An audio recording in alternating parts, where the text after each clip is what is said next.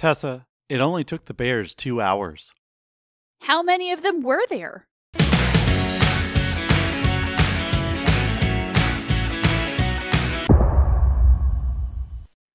Welcome to Tessa Watches Lost, Monkey Off My Backlog's second weekly podcast, where one of us reacts to a TV show that the other has forced us to watch. It's 2022, and we're back to the show that started it all. And by it all, I mean me never having faith in TV shows ever again. I'm your host, Sam, and with me is Tessa, the Sawyer to my Kate. Why do I have to be Sawyer? Well, you read the line in the open, so that's just the way it is. So I signed up to be Sawyer forever? That means you can call me Freckles, though. Off the rails already. It's a great start to the second season of our Lost Watches podcast when I'm already crossing my arms and making a face. That's how I feel about all of these episodes. In case you're new to Tessa Watches Lost, this is not a rewatch or a recap podcast, nor is it a deep dive. The idea behind this podcast was simple and personal. Hit record and ask the other questions about what we watched that week.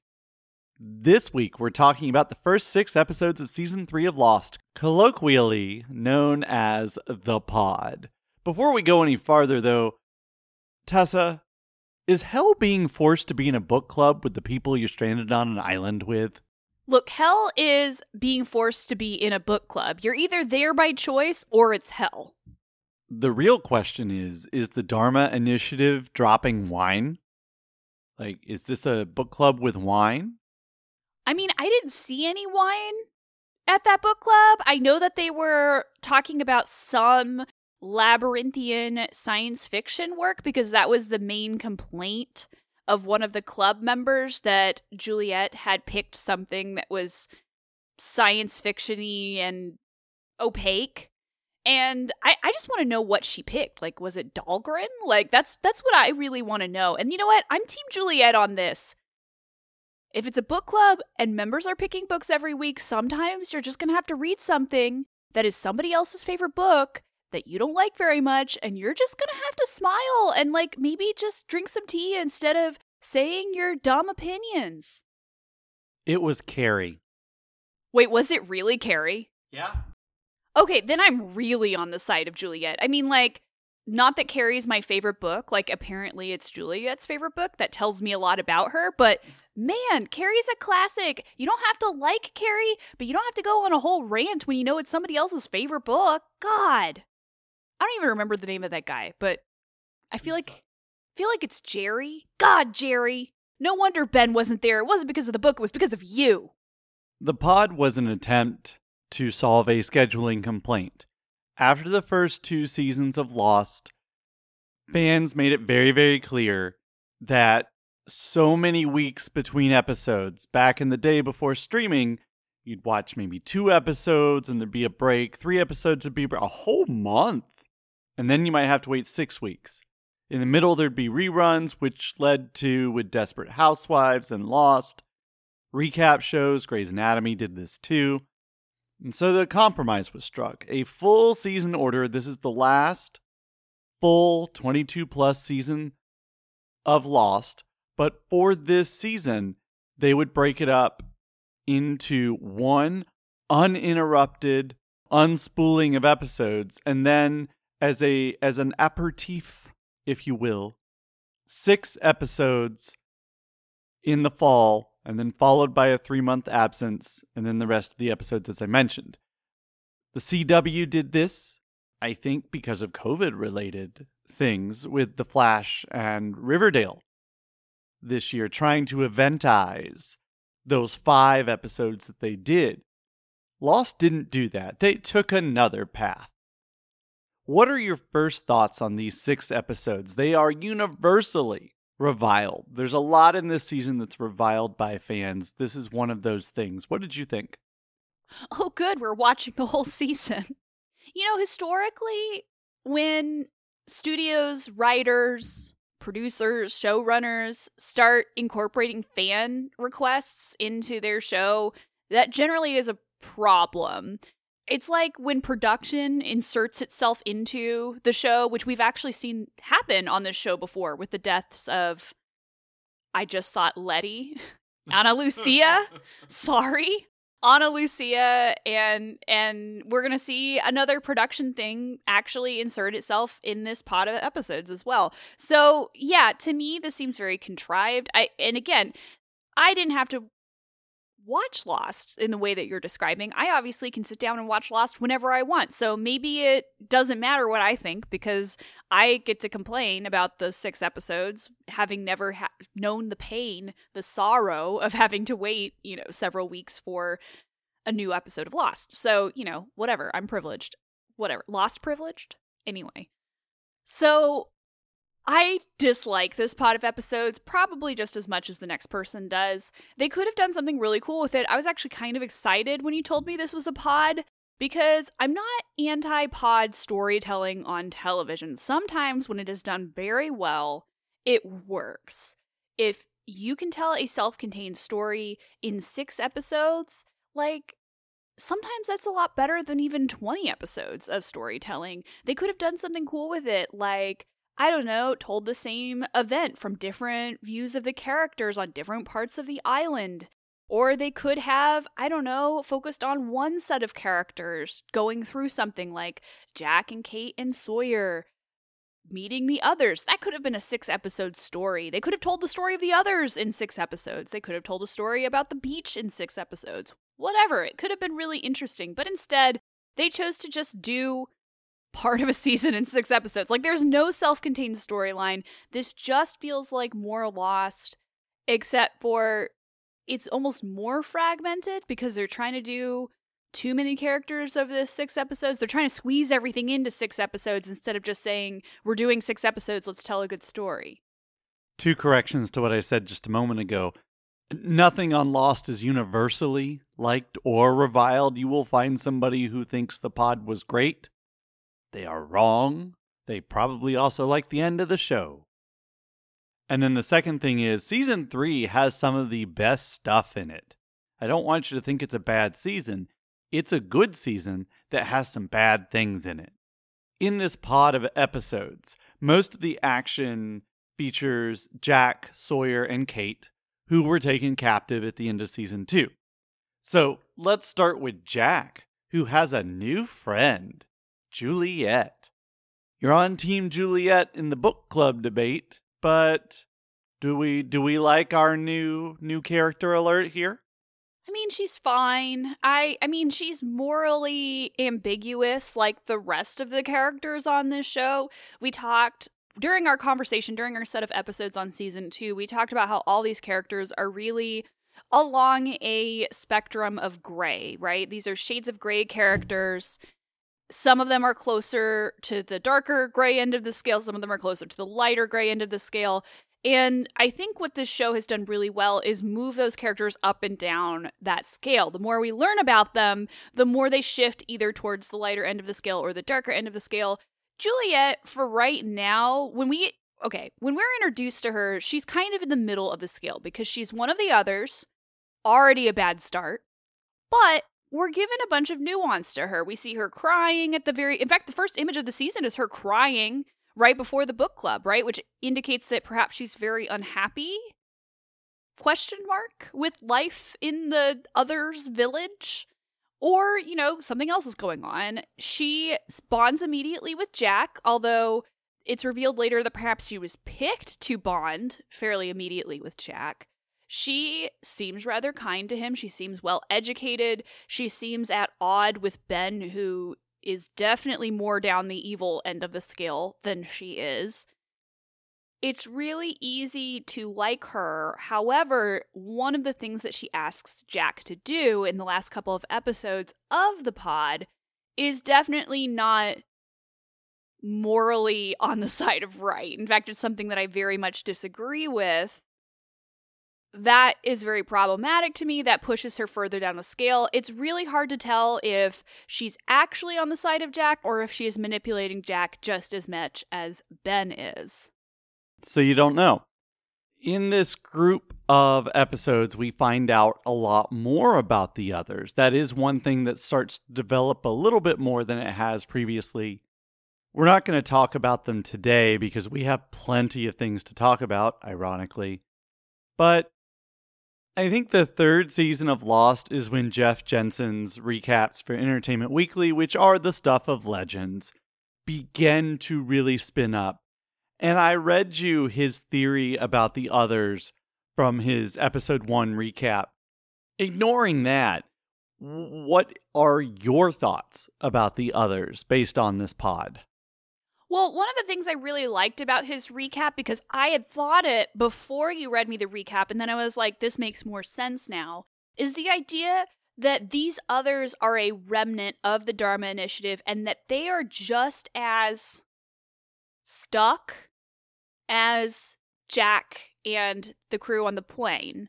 They know the island, or islands, as we discover, a little bit better than Jack and the people on the plane because they've been living there for longer. Ben does say that he has connections with the outside world, and we do see, like, the television or whatever. I am not convinced. I am not convinced that they actually have connections with the outside world. They are very manipulative people, and so I feel like they know how to make themselves seem like they're more powerful than they actually are. However, even if they do have some kind of tie to the outside world, nothing about where they're living, nothing about the way that they're operating tells me that they are actually a group of people who are under control of another group of people on the outside. This seems like these people were dropped off here to perform some kind of B.F. Skinner experiment and were left here, or were abandoned, and they're either trying to continue the experiment, trying to survive, maybe they're at odds with each other. The Jeff Jensen thing goes into a lot more detail on that. But I really like the idea that these are people who are perhaps trying to continue a mission that has since been abandoned by the mothership, the parent company. But man, the Red Sox winning the World Series, huh? That was fun. I mean, it was a really effective reveal. Like, that was really good. Jack saying you could have told me anything that would have made me believe you except for the Red Sox winning, and then the TV gets wheeled out. That was all great.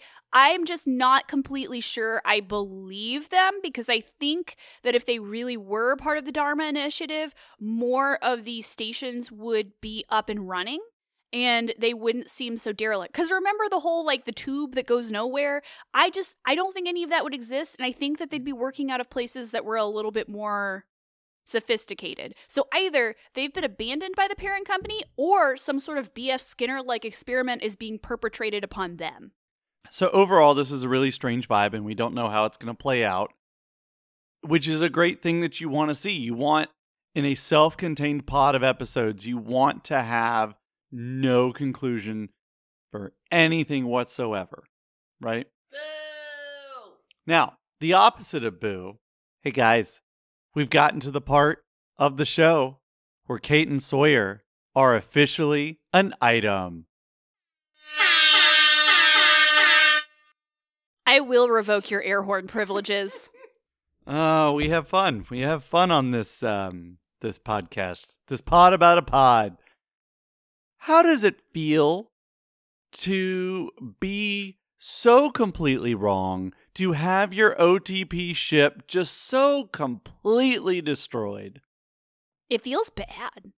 Feels bad, man. It feels bad. Yeah. I think part of that's because Sawyer, although he has grown on me in terms of a comedic character, he has not grown on me in terms of a romantic character. And I don't mean that in a he'd be a bad boyfriend. I like plenty of characters who would be bad boyfriends, okay? I watched almost all of Supernatural.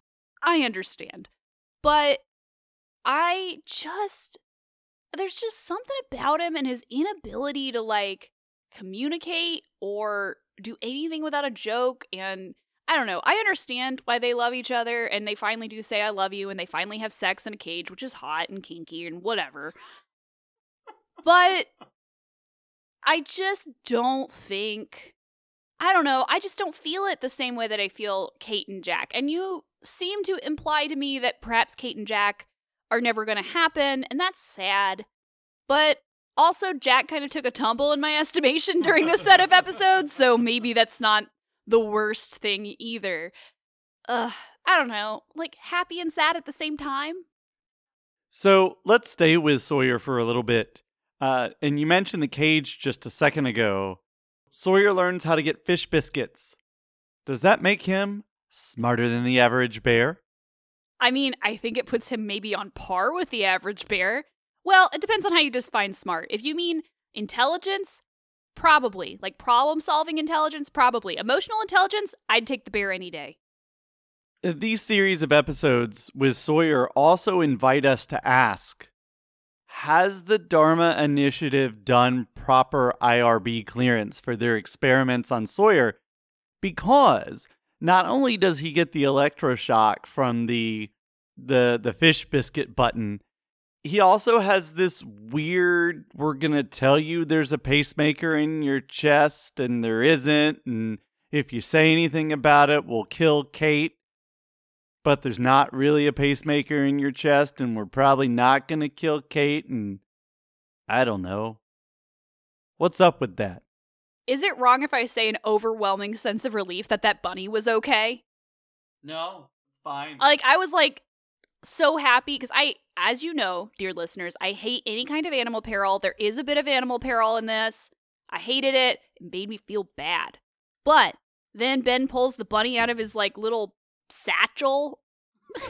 And I was like, yay, the bunny's okay. I mean, the point of this episode is that all Sawyer knows how to do is con.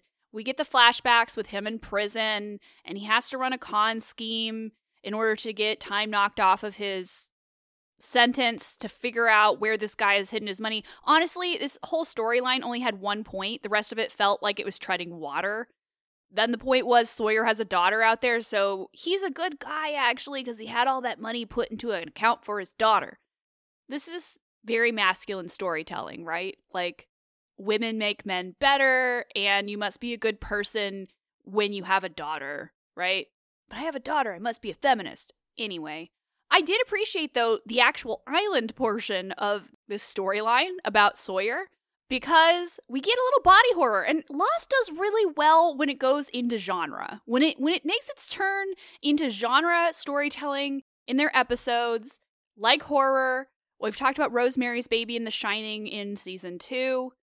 It works for them. And genuinely, the idea of the pacemaker and the way that they trick Sawyer into thinking that it's happening is horrific. Like, it feels so tense every time that watch speeds up, every time that Ben, like, cackles at him over his inability to move very fast, his quiet despair because he can't tell Kate, but he looks truly, truly beaten. And at the beginning of the next episode, he looks truly beaten. And the only reason that Ben tells him that they did it is basically like a animal establishing dominance over him by peeing on him. Like, the idea is that a con man only respects you when you get conned. So they just did it to break Sawyer's spirit? Like, that is some messed up stuff, man.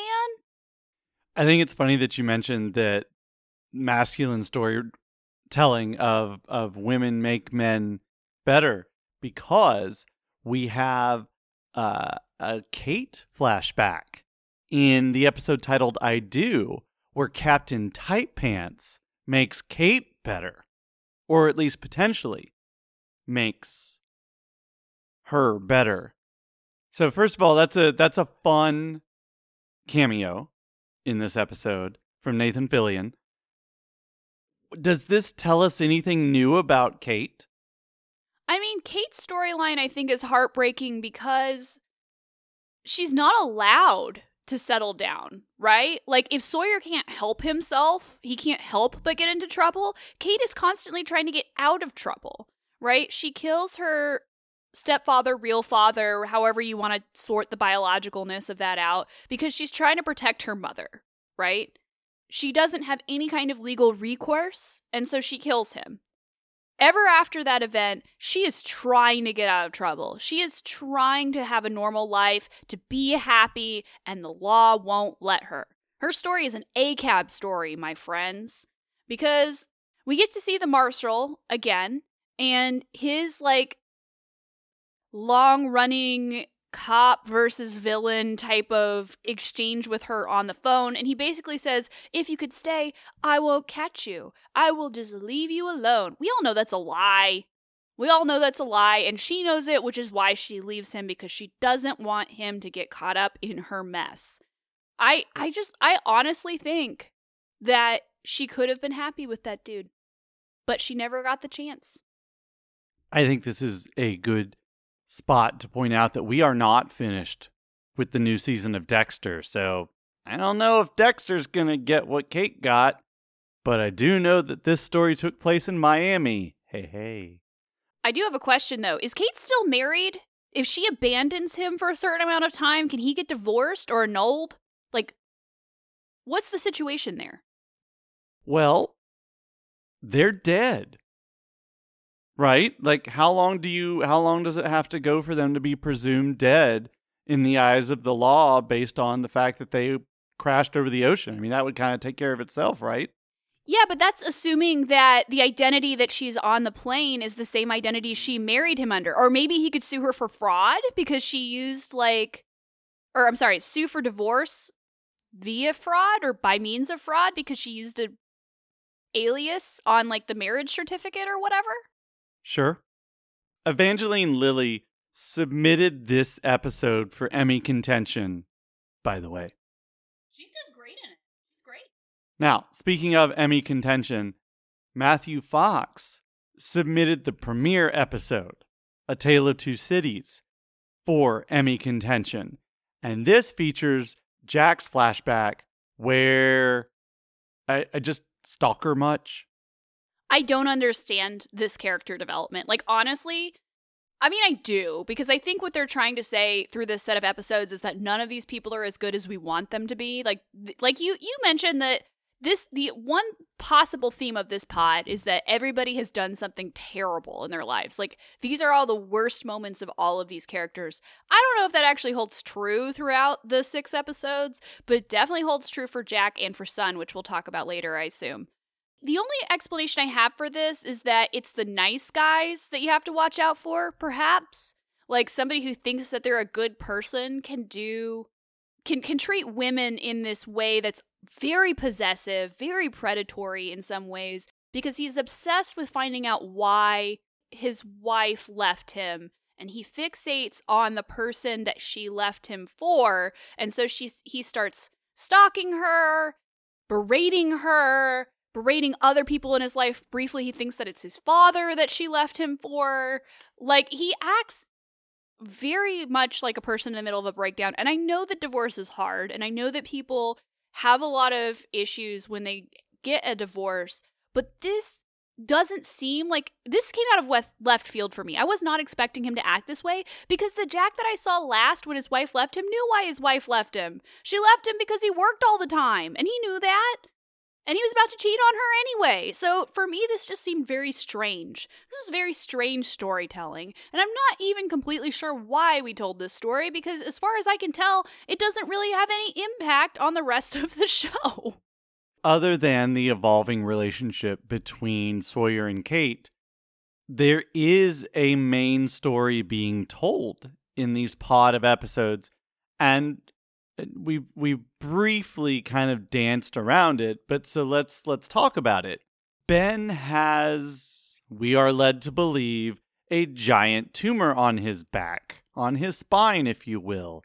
Well, what luck that a spinal surgeon is one of the castaways, one of the losties. So Ben wants Jack to operate on him, and Kate and Sawyer are essentially leverage. And so when Jack finds out that Kate and Sawyer are, doing it Cage style, he says, I'll do it, but only to assure their safety, which leads us to a hostage standoff during surgery. Like I said, this was around the time when Grey's was starting out too, so I don't know if we just had to one-up them or what. I don't know. I can't remember if Kyle Chandler shows up in Lost. I don't remember.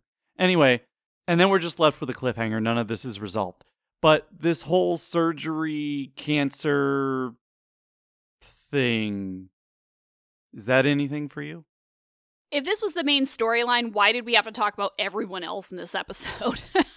I guess, or in this set of episodes, I should say. I guess that's my main problem with that. Two things. One, this is the biggest evidence that I can see for someone even higher up pulling the strings, because I feel like we're led to believe that it's Desmond who brings down the plane, right? Accidentally.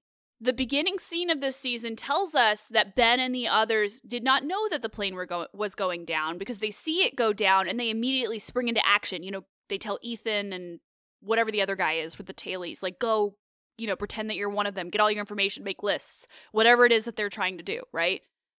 But it does seem awful coincidental that Ben has a spinal tumor and that a spinal surgeon, which there aren't many of those, you know, would just fall out of the sky. So to me, that feels like perhaps maybe somebody else brought the plane down. Like if there is some kind of experiment being done and the others are part of it without them knowing, that this would be another move in that experiment. I don't know. I find that to be very interesting. The other thing is, I've watched a lot of Grey's Anatomy. This definitely goes against the Hippocratic Oath. This made me feel weird. I didn't like this, and I get that maybe this was the only option that Jack had. I don't like this. Meredith Grey wouldn't have done this. She would have called the universe down on them, but I don't think she would have done this. You know, season 3 really does take some big swings later. Oh, man. Oh, we're going to get punched in the feelings this season repeatedly. It's just that these episodes are so lousy. Season 3 started off so poorly. You know, at the beginning of the pod, we are led to believe it's going to be all others, all Jack, Sawyer, and Kate all the time. And frankly, it should have been that. As I've told you, this shouldn't have been a cliffhanger. The story should have been completely told and resolved, and we should never have seen anybody else on the island. But we did. So, meanwhile, I want to start off with what you alluded to about production causing on-screen things to happen. So, at the beginning of season 3, at the beginning of production for season 3, Adewale Akinyi Agbaji, AAA decided he did not want to be on the show anymore. He was not comfortable with island life. So 3 tailies gone. Bernard's the only one we're left with. And I'm not trying to like denigrate Bernard, but come on, man. Now, what was it all for? Well, see, that's part of what happened. What was it all for? Who knows?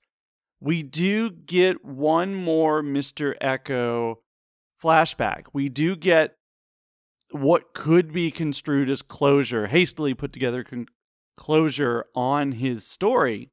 So in The Cost of Living, Mr. Eko deconsecrates a church. Does that fit in the kind of theme about flashbacks that we're talking about? Or I don't know. What can we say about Mr. Eko in his swan song? See, if we're going to say worst things that people have ever done, I'm pretty sure Mr. Eko as a warlord probably did worse things than deconsecrate a church while trying to defend a community. Like, that doesn't actually fit with the theme of this. This also felt like it was undoing all of the work that AAA and the writers had done with Mr. Eko. Mr. Eko was one of the most interesting characters on this show. He was so morally complicated, and the interplay between the pragmatism of him being a warlord and him understanding all of the bad things that he had done, and his religious pull as well, represented by his brother, that was all really interesting, and it seemed like it worked pretty well together, that tension, that conflict that he had. Plus, we get to see him, like, sort of control the smoke monster, or see the smoke monster. This just undid all of that. I mean, we get him saying this whole, the speech at the end where he says, I'm not sorry for any of it. Like, I did all of this because I had to. That was interesting. That could have been a really interesting thing that the character said before continuing on this journey of, like, understanding himself. But instead, we get him, like, mauled by polar bears and then killed by the smoke monster. And it just, like you said, what was it all for? Like, we went through this whole thing with the tailies and now they're all gone because of production stuff. And like, that just, when you develop a bunch of characters and then say, JK, they don't matter, it just does nothing for me. Like, nothing about this storyline added anything to the show. Frankly, this character deserved better. I know that they had their hands tied, but I would have loved to have seen him go, if he had to go, I would have loved to actually see him go out doing something cool, or like protecting the people at the beach from something, or something that developed the mythos of the show more, perhaps, like the smoke monster. I don't know. None of this all seemed very messy. It seemed hastily put together, and it didn't do justice to the character or to the mystery of the show. So watching through this is my second time, I think I've mentioned that before, watching through the show. Knowing how things evolve on this show, retroactively, I love what happened here with Echo and the Smoke Monster. I understand what they were doing. It makes complete sense. And you know what? Good job. Except if you need 3 to 4 seasons for your baffling decision to pay off, when none of your other baffling decisions pay off, maybe that's not good. So I don't know. Props, but overall, boo. Boo earns. So we started at the top. We've mentioned it a couple of times that production issues, things behind the camera, affected what happened in front of the camera. We had the pod. We had Mr. Echo dying. It is now time to talk about the third main thing that production caused this season. Some fan feedback. You want to talk about storylines that don't matter? We're going to talk about everybody's favorite characters, Nikki and Paolo. Tessa, Nikki and Paolo, beloved characters by all.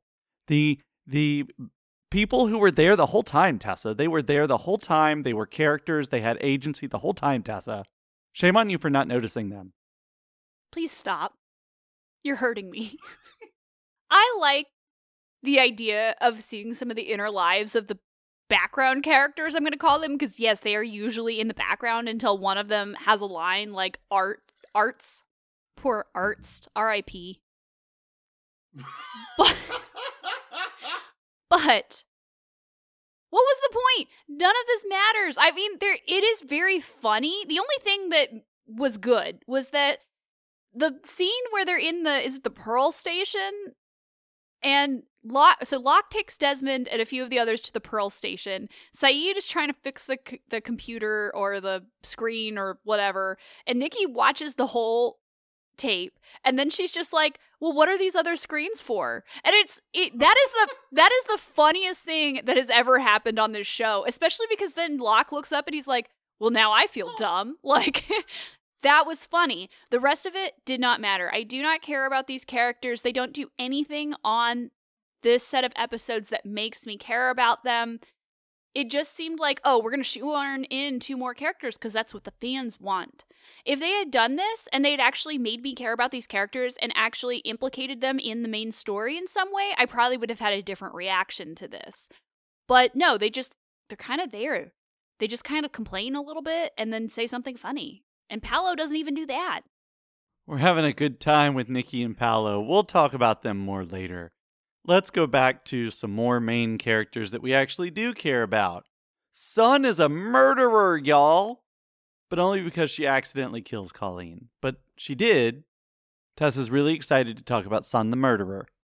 I am going to talk about Sun the murderer, but to go back to what you said earlier about how this pod of episodes really should have been a complete storyline of Kate, Jack, and Sawyer sees the others, or goes to the others, whatever. One of the only thing that happens in this pod of episodes with the other characters that affects Kate, Sawyer, and Jack is Sun killing this other, because her husband becomes enraged and wants to kill Sawyer. That is the only thing from the outside that actually does affect that storyline. Wouldn't it have been interesting if that had happened off screen and we didn't know who had killed that person for 6 episodes? Wouldn't it have been interesting to then learn after the pod was over that Sun had killed this person in a flashback. That would have been awesome. And, the thing about this is at the end of the season, what are these 3 people on this boat? What's going to happen to them? What role do they? Well, they don't. Sun just incidentally kills somebody to make somebody else mad, and then he hits Sawyer a lot. Which, granted, funny. But it doesn't really do anything plot-wise. They get back, and it really didn't matter at the end of the day what had happened. But let's talk a little bit about their flashback episode, Sun and Jin's flashback episode, The Glass Ballerina. Daniel Dae Kim and Sunjin Kim both submitted this episode for Emmy contention. And we get, if the theme of these set of flashbacks is morality in not a positive way, I think it bears out in these episodes, especially for Jin, although reluctantly maybe. Well, and for Sun, too, because she told us last season when she was assuring Jin that the island had, cured his infertility, that she had never been with anybody else, and yet we see her in bed with her former boyfriend who had been teaching her English. Maybe they didn't have, full-on, baby-making sex? That's literally the only thing I can think of where she's not lying. Full-on baby-making sex. Yeah. I don't want to call that sex because obviously, it is sex, but not everybody has sex that way. Anyway, you get my point. I really love both of these characters, and I really like episodes where we see their marriage together, but I actually really don't like the fact that they have to share flashbacks all the time. I really wish that we could just have a set of flashbacks that focused on Sun. She doesn't get enough screen time. She's a great actress. As much as I love Daniel Dae Kim, we could have flashbacks that just focused on him. That'd be fine too. But this episode tells us at the very beginning when we see a very young Sun lie to her father about breaking a glass ballerina and tells him that the maid did it. And that is supposed to tell us that Sun is not a good person. Because even though she's a child, and we can talk about how children sometimes do really bad things because they're afraid. She's obviously afraid of her father, who is an abusive person and a bad person. And sometimes, and the tragedy is that they can't take it back because that's all they knew how to do. This is supposed to tell us that she cares more about herself, her safety, and perhaps the safety of those that she cares about, like Jin, than she does about other people. Especially, there's a class thing going on here. I'm not exactly sure what it is yet, but I have a feeling it's going to be developed a little bit more. We also find out, shockingly, that both her and Jin are somewhat responsible for the suicide of her ex-boyfriend. I was not expecting that. I really wasn't. And, her father's kind of the worst. I mean, we already knew that, but God. Is there anything else you want to say about Sun, Jin, and Saeed? Saeed seems like the manic pixie dream mechanic in these 6 episodes. He's everywhere. He's on the boat, and then they get back to the beach, and then he's in the station helping Locke, and then he's going to help find Echo, Desmond and Echo. It's just, he's everywhere. And I really wish that we'd have a Saeed flashback, because I like Saeed. I think he's an interesting character, instead of him just being a plot point. Although, Jin, Sun, and Saeed throuple, it's this close to happening. There's a scene where he has his hand on both of them, and he says, "I will listen to you more from now on." I really wanted them all to kiss. Tessa, can you read what my notes say right here? Stop trying to make thruples happen. You're the one who said that they were also a throuple, okay? God, I think that the thing that Sun and Jin need in their marriage is a little Saeed. Seriously, stop trying to make thruples happen on the shows that we watch for this podcast. God knows what we're going to watch after this, but you're going to try and make a throuple out of that too. I cannot wait to see what the TNG throuple is. Tired, love triangles. Wired, thruples. Okay, couple more questions here. I think we've covered most everything. Fuck you. Locke's Sweat Lodge. Ew. Desmond's premonitions. Yeah. Hurley's big news. What's going on there in any of this? Is there anything you want to say about what those people are up to? Okay, I'm going to start with the most interesting and work down to the most gross. So, Desmond, what's happening with him is fascinating to me. Does he know the future? Is he from the future? Is there time travel in this show? Like, what? I don't have anything more than that. I just find that fascinating. I want to see more Desmond. I want to know more about him and Penny. I want to know more about him on the island in the station and all that stuff. But I really want to know what's going on to him. Did he travel through time? Although I hated that Charlie was like all really possessive of Claire. Come on, Charlie. Anyway. So Hurley comes back and tells them that the others have taken Jack, Sawyer, and Kate and have told them to stay on their side of the island or else. And I love that everybody's just like, yeah. And then they're like, oh, wait, actually, we are going to go help them. Like, I love that they're not going to help them until the end of the pod when they're like, oh, yeah, now we are going to help them. That all seemed very contrived. I do love every interaction between Hurley and Desmond. I love that Hurley is the only one who notices that Desmond may have traveled in time. I appreciate that about her. Everyone loves Hurley. I mean, Hurley is the Ringo Starr of the group. Now for the most gross. Why do white people keep doing things that are indigenous people's property? Like sweat lodges. No, there's not an indigenous person in that episode. It's not even an indigenous person who teaches him how to do a sweat lodge. The whole thing in X-Files where the indigenous tribe rescues Mulder and like brings him back from the brink of death, like that was bad enough. That was like pretty stereotypically racist. This just cuts out the middleman. This just goes straight to like, oh yeah, we appropriated this and this is fine. I did not like that. I did not like it at all. I did not like when Locke said he was going on a spirit journey. And the only interesting thing with Locke right now, besides the fact that he clearly still thinks he's the main character of this, is that he actually demanded to speak to the island, which was great. Like, I think I actually turned to you in the middle of watching this and said, he wants to speak to the manager.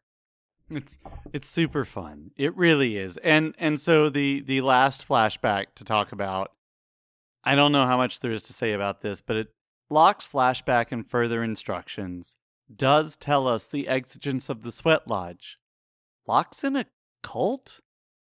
You know, when this is all over, when we watch the finale, I would really like to like find a YouTube compilation of all of the Locke flashbacks and then just watch them beginning to end, because John Locke's life, what a story. Like, he's been through so much. And then he joined a cult. A marijuana cult! A marijuana cult! A marijuana cult, she says. That's just great. Oh boy, he does have an arc, and I've told you that there are for me like 3 oh shit moments in this show, and Locke definitely has one of them. I think it's this season. Anything else you want to say about the pod, on the pod, about the pod? I mean, I think we covered most things. I don't want to get too in the weeds with like all the stuff that happens with minor characters or anything like that. This was just disappointing. Like, when you're sitting there watching something thinking, I know how this could have been better, then that's disappointing, I think. I mean, like you said, a lot of good things happened during these episodes, but overall, there just wasn't enough attention paid to the overall arc of the 6 episodes. It just felt like we watched the first 6 episodes of a season. It just didn't feel self-contained at all. I am excited, though, to get to the rest of the season. All right, that's it for today. Join us next week for more Tessa Watches Lost. We'll be back to our regular 4 episode per episode structure. You can find me on Twitter at Sam_Morris9, and you can find Tessa at SuelaTessa. Until next time. So, like, the hatch blew off your underwear?